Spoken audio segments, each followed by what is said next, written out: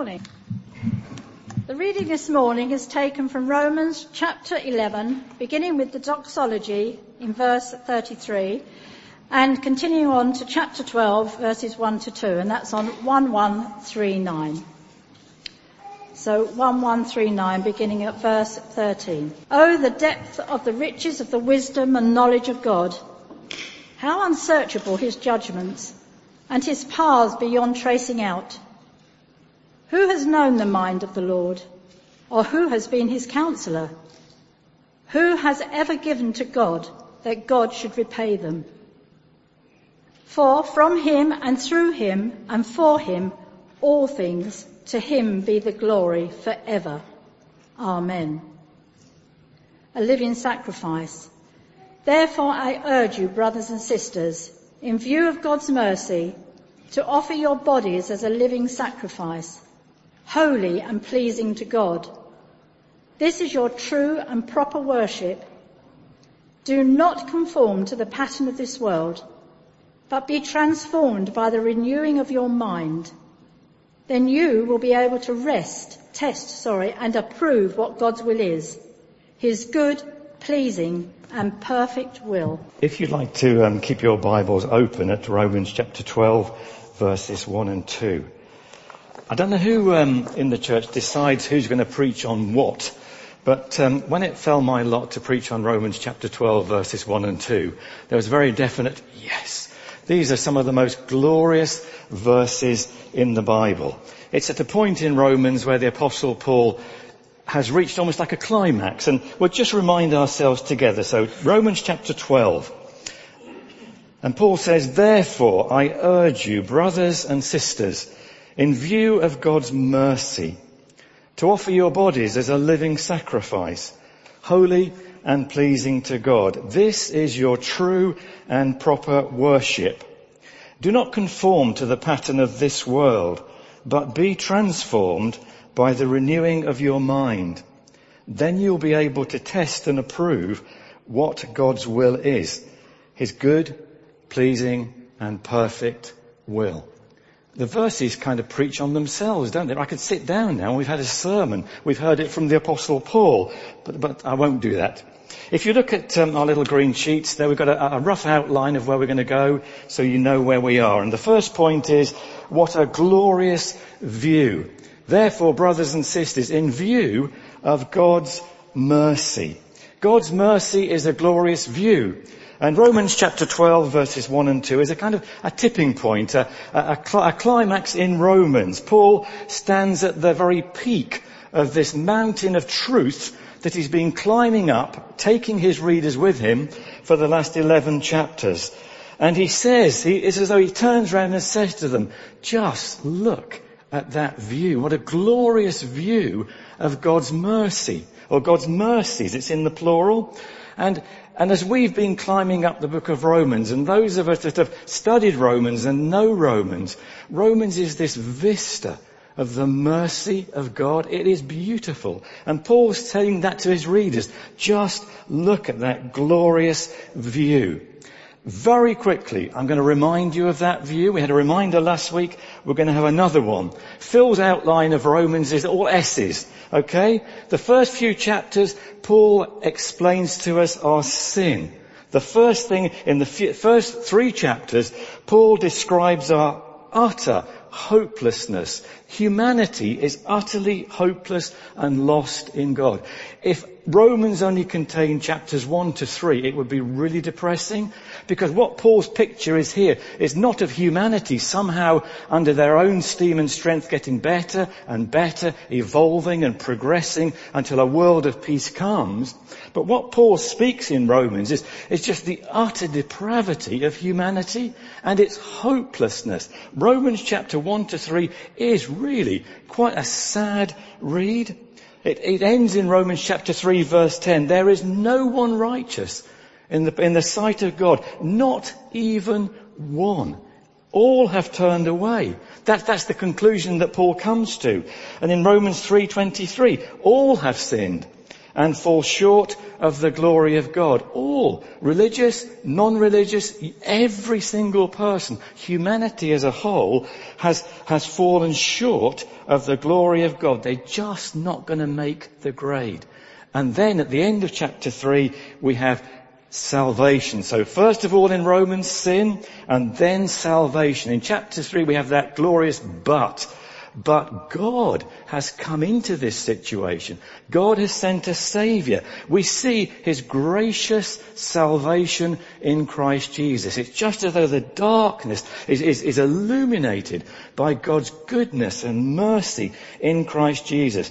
Chapters 3 to 8 are quite complicated, and Paul dives around all over the place. But he's explaining the salvation that God has brought to us in Christ Jesus.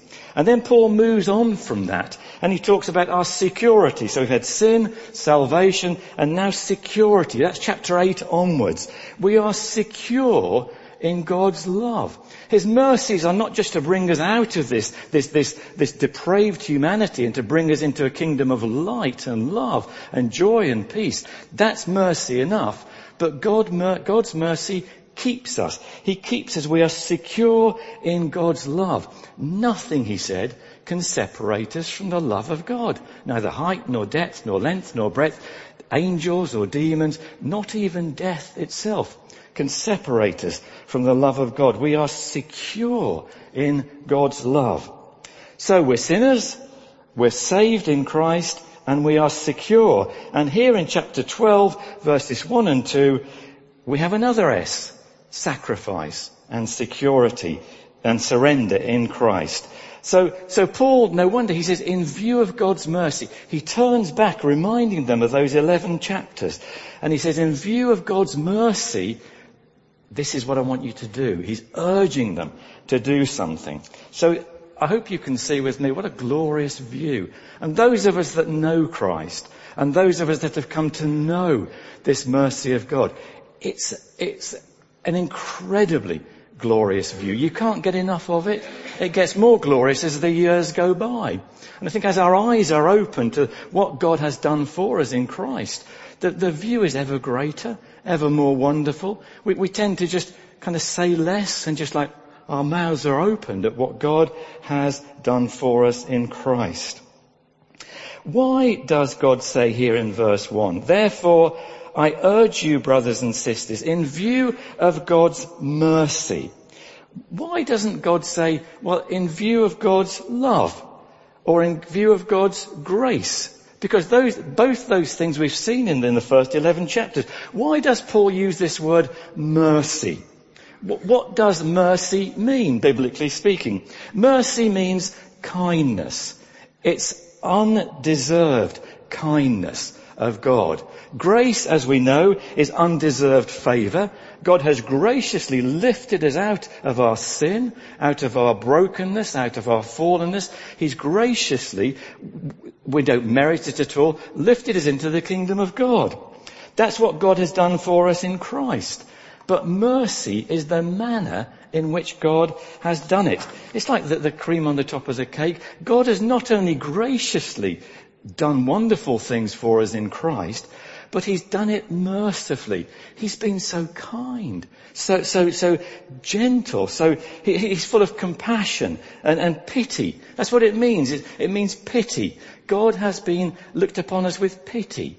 And again, those of us that know Christ and have been brought to know Christ and walk with him, God is very kind. He's very generous. He's very compassionate to us. And we kind of rest on that. We don't take it for granted.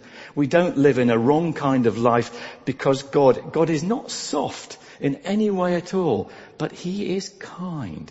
He is compassionate. So those of you that are feeling particularly low and down and guilty, and you think, oh, God's got it in for me, pray to God, as David the psalmist did. Lord, you are a compassionate God. You are full of compassion.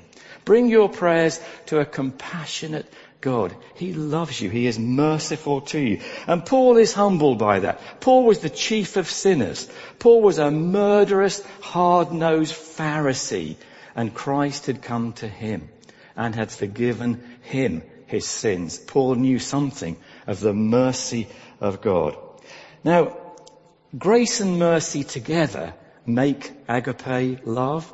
That's what God is. Grace and mercy together. Unconditional kindness, unconditional forgiveness. It's what makes agape love. We can be gracious as Christians, can't we? But we can be gracious and a bit cold. We can be gracious and a bit hard, perhaps. We can be gracious and a bit prickly. But Christians should be gracious and kind to one another. Undeserved kindness. That's a good challenge, isn't it, for us this morning, to put in kindness. My wife often says to me, Phil, such and such a body is coming, we must be kind to them. And there is something in my still stubborn heart at times that, oh no, such and such a body is coming, they're staying for a week, oh, that's a misery. And it kind of shows, doesn't it? And that's just the way I am. But Alison is very good. She says, Phil, we must be kind to them. And just recently I've been quite rebuked about that. It fits in well with the sermon to be kind. If we can't be kind to people, then kind of we're falling quite far short. So kindness is something that God has for us, and we must let that flow through us to one another. Be kind to one another. Okay, so God is merciful, and as we look back in Romans, we have a glorious view of God's mercy. I think, as I said before, as we get older, we see that with a greater clarity. Young Christians, that the view that Paul is describing is a bit murky, it's not very far. But one of the good things about getting older as a Christian is that your view gets better. Unlike, physical life, when your eyesight starts to drop at about 40 years of old, and it just declines from then on, our spiritual eyesight, even as outwardly we're wasting away, can just become ever clearer. Hopefully that until we see him face to face, it'll just be like, well, we've known him already.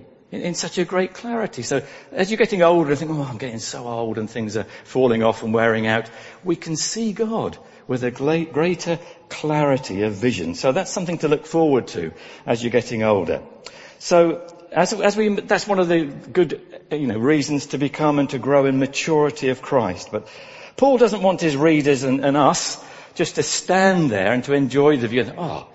The view of God's mercy, it's wonderful, isn't it? Right, so we're just going to get on with things now and carry on with life. Paul says no. And this is the second point. There it is on the sheet. What a glorious challenge in verses 1 and 2.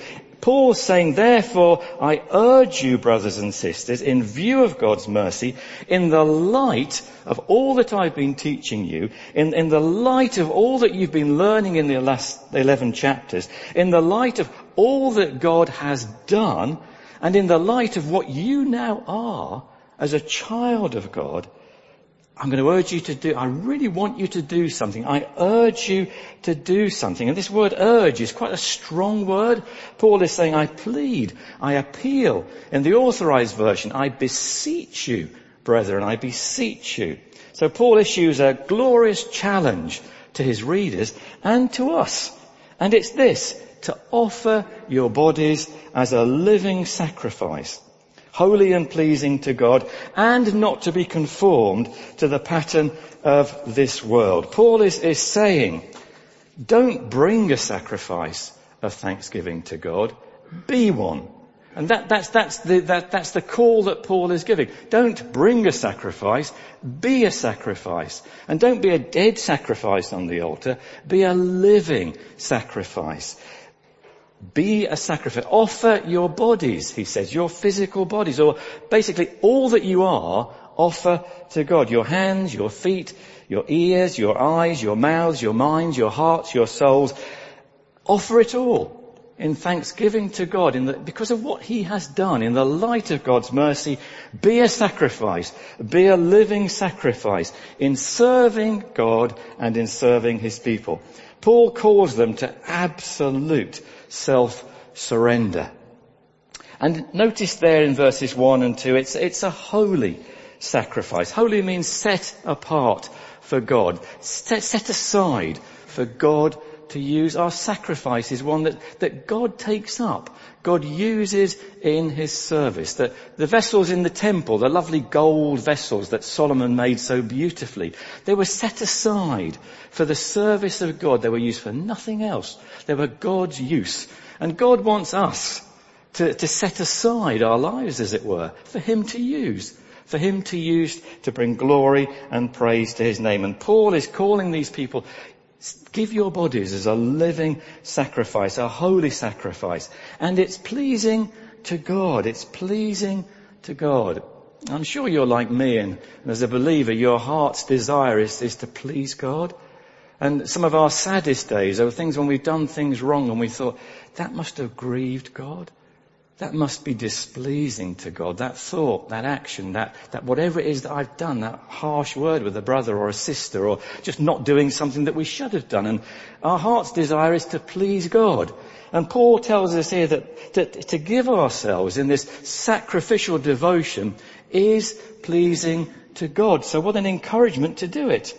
And this isn't a call to the super keen Christians, those that are going to go to Bible college or whatever it is. This is a call to everyone, to all who are in Christ Jesus, to offer your bodies as a living sacrifice. I urge you, brothers and sisters, he says, everybody, I urge you all to live lives that are utterly devoted to the living God. What a challenge for us, isn't it? To live our lives for God. And it's never too late. I often think of Moses. He was in his 80s before God hoisted him out of looking after the sheep and gave him the task of leading the children of Israel out of Egypt into the promised land. And very often God uses older people. It's never too old to offer our bodies as a living sacrifice, nor is it ever too young. God uses young people very often in his work. Be utterly devoted to God. The sooner, the better. And if you are not in that state, then now is a good time to give yourselves as a living sacrifice. Now, it's easy to say, but it's not so easy to do, is it? To be devoted utterly to the living God. It's a bit of a struggle to get our bodies, to get ourselves to live in this devoted obedience. It just doesn't come naturally. There is something still within us, and that's our fallen nature that is as stubborn as the day before we were born again. There's a stubbornness.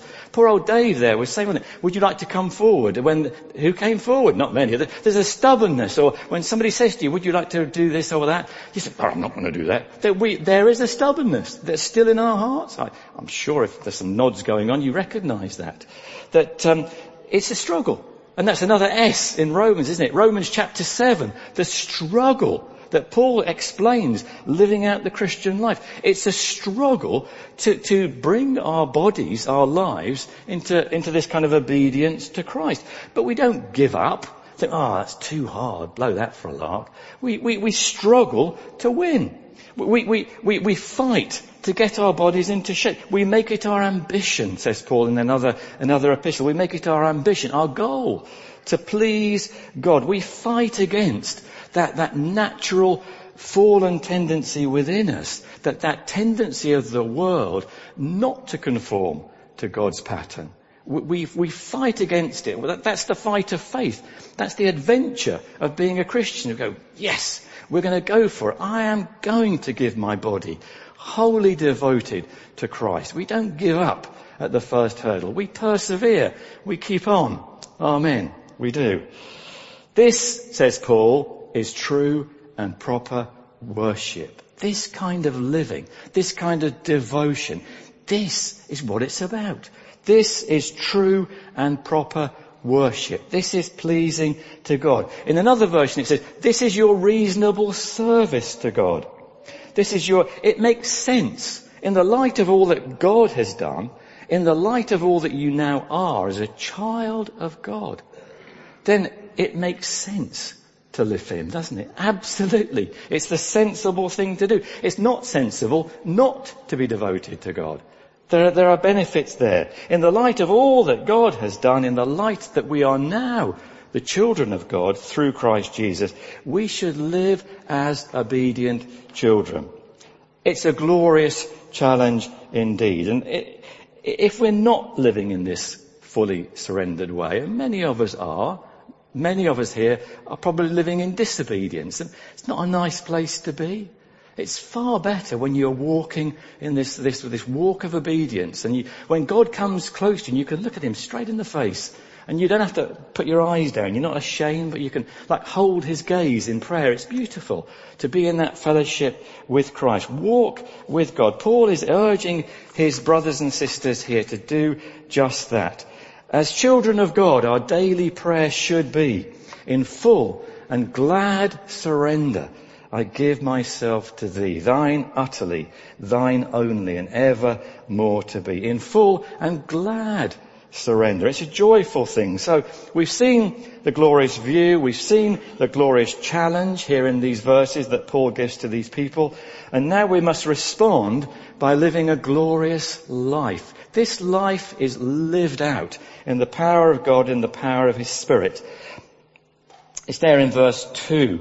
A life lived in this sacrificial way is good, is pleasing, and is perfect. It's a life walking in the will of God. And that's where Christians should be walking, in the will of God. Paul's not seeking to lead us into misery and chains. Sadly, people outside of Christ, you've become a Christian. What a bore. What a misery that must be. You've got to do this, you've got to do that. Or probably you can't do that anymore and you can't do this anymore. That must be miserable.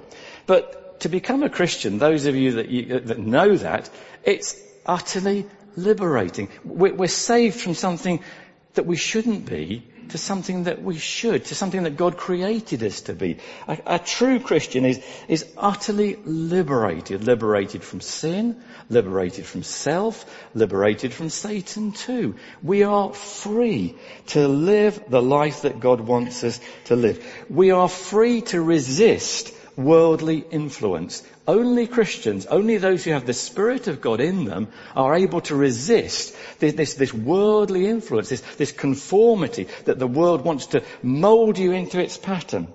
So the Christian life should be deeply enjoyable, should be immensely satisfying, and increasingly so as we mature and bear the fruit of the Spirit in our lives. The fruit of the Spirit is love, joy, peace, patience, kindness, gentleness, goodness, self-control. Who wouldn't want those things in their lives? This is the fruit of the Spirit in our lives. These are great things. The world longs for those things. Peace, all the different things to get peace. Contentment, oh my goodness, the stuff you read about that you can get, and there's never any contentment. There never will be outside of Christ. You can patch it up. But true joy and contentment is in Christ. Interestingly, this past week, we live in Lewes. I walked into the town. It's a nice walk, 20 minutes from our house into the town. Lewes is 15, 20,000 people. You always bump into somebody that you know, which can be nice, or if you're in a hurry, not so nice. But anyway, I bumped into two people when I walked into the town this week, both Christian believers. So you get chatting, hi, how are you, the family, you go through all that palaver. And then one of the ladies I knew was struggling. I met her husband a couple of weeks ago, and I knew that things weren't easy. Not with the family was fine, but life in general. And we were talking, and I was just sharing things with her, and she was saying, yeah, life is difficult, but isn't God good? And then she went on for about 10 minutes telling me about the mercy, and she used that word, the mercy and the goodness of God in all kinds of circumstances. I could have warmed my hands on her. And I went away thinking, I feel quite really blessed by just hearing her and speak of the mercies and the goodness of God in the midst of difficulties. And, she's got young children. It's not easy, is it? When you go through that, it's hard work. And then, right, back home now, 10 minutes along the road, another lady came along. Hi, Phil. Hi, how are you? Fine. So, an older lady this time. We were just talking about the goodness of God again, as you do. And she just said to me, Phil, I have never been so content as I am now. I was walking into town the other day, and this feeling of deep contentment came over me. I said, it just lasted for a short while, but I'm just so fortunate, so blessed to have this contentment. And she said these very things. How can people live without a faith? How can they live without the faith? And she again, it was lovely. And I went home and thought, this is so good, and will provide a good sermon illustration, and very apt too. These are people who are saying that to live with Christ, there are benefits. The great Jonathan Edwards from centuries ago, that great preacher in America, he said one of the main reasons for the gospel and of preaching the gospel to people is that the life in Christ is so good. Why wouldn't they want it? That it's such a good life. Come and be a Christian. Come and be a Christian for that very reason. It is so good. Yes, it's difficult. There's another S in Romans chapter 7, the struggle. Yes, it's difficult. We're going against the flow very often. That's not easy. But the struggle is worth it. Yes, the path is narrow and steep. Yes, there are battles to fight, some of which we'll lose. And yes, there are discouragements, there are failures, there are defeats, and there are sorrows. And some of those sorrows are very, very deep indeed. But God's grace is always sufficient, and his mercy is always there, even in the depths of those sorrows. God's will and purpose is good, it's pleasing, and it's perfect. And as we find and discover and live out his will, Phil, you've sold it to me. How can I bring this? How can I do it? How can we be made to know this will of God that is so good? It's done by the renewing of our mind. It's all in these verses. It's done by the renewing of our minds. Paul says, be transformed by the renewing of your minds. That word transformed is transfigured. It's the same word when Jesus was transfigured in the front of his disciples. You remember that in the Gospels? When Jesus takes his disciples up to the mountain, it's just James, isn't it? And his brother John and Peter. And they're taken up the mountain to the Lord. And I thought, what's going to happen now? And then all of a sudden, Jesus begins to glow. And in his face, it says, and his clothes became as bright as the noonday sun. And in Israel, the noonday sun is so bright, you have to squint your eyes. That's how Jesus became. And they thought, what's happening now? You can imagine them, can't you? There's three disciples. And then, not only that, but there was Moses and then Elijah standing talking with Jesus.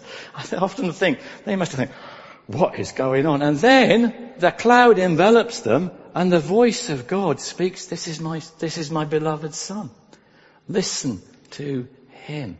Those disciples. Jesus was transfigured. It means being made completely different. And Paul says here, be transfigured by the renewal of your mind. Become completely different. And both those words are the old present continuous. Be being transformed. Be being changed. Be being renewed in your minds. It's this ongoing transformation. There is a degree of one-offness as we make our commitment to Christ, but it's an ongoing work of God. Are you aware of this transformation? Are you aware that your minds are being changed by the Spirit within? God is changing us from within.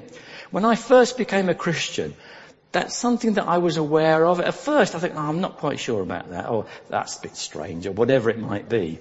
And then bit by bit I thought, well, actually, and then in the end I thought, yeah, it kind of makes sense. And then I thought, do you know what? I want some of that.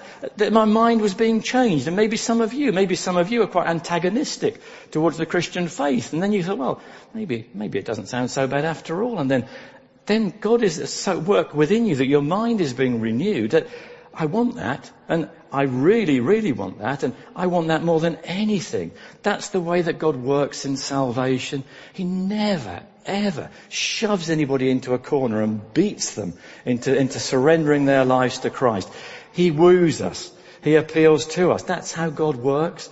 Maybe God is at work in your heart and life at the moment, doing just that. Maybe you're 1,000,000 miles away and you think that will never, ever happen to me. Don't you believe it? God is in the work of renewing minds, changing minds. Trust him to do that. Our minds are renewed, which leads to a change of heart, which leads to a change of character. That's a good job, isn't it, really? Some of our characters need changing and renewing, but God does do that. He sanctifies us. He makes us holy. There is so much to look forward to. Christianity, true Christianity, is not a reformation of behaviour. The world can do that. The world can reform behaviour in various other ways. True Christianity is a transformation, a transfiguration of our character.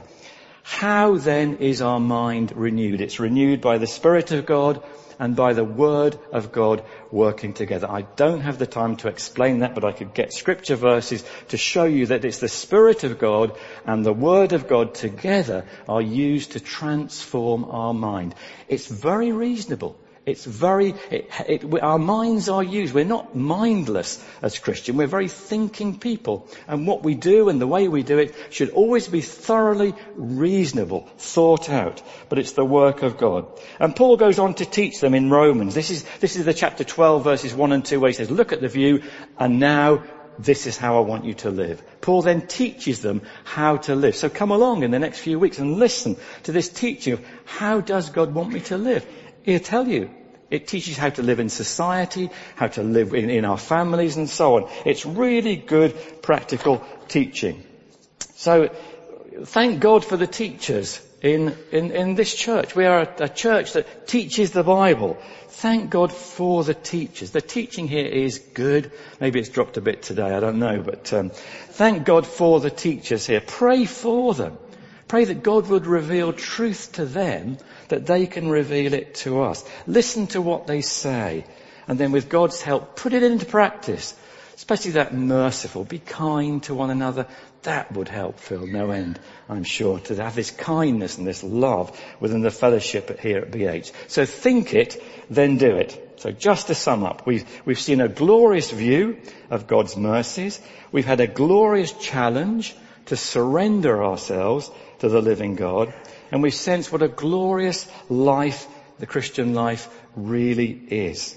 So to conclude, I can't do better than to just read those two verses again. Romans chapter 12 verses 1 and 2. Therefore I urge you, brothers and sisters, in view of God's mercy, to offer your bodies as a living sacrifice, holy and pleasing to God. This is your true and proper worship. Do not conform to the pattern of this world, but be transformed, be transfigured by the renewing of your mind. Then you'll be able to test and approve what God's will is. His good, His pleasing, and His perfect will. Brothers and sisters, at the close of the service, there'll be a prayer team down here at the front. If God has been speaking to you, if you want to make that commitment to the Lord Jesus Christ, to offer yourself to Him, then don't be shy. If something within you says, I really want to do that, then don't let your stubborn heart stop you from coming to pray with somebody, or speak to Phil, or speak to Dave or myself at the end of the service, and we will do all that we can to help you. Amen.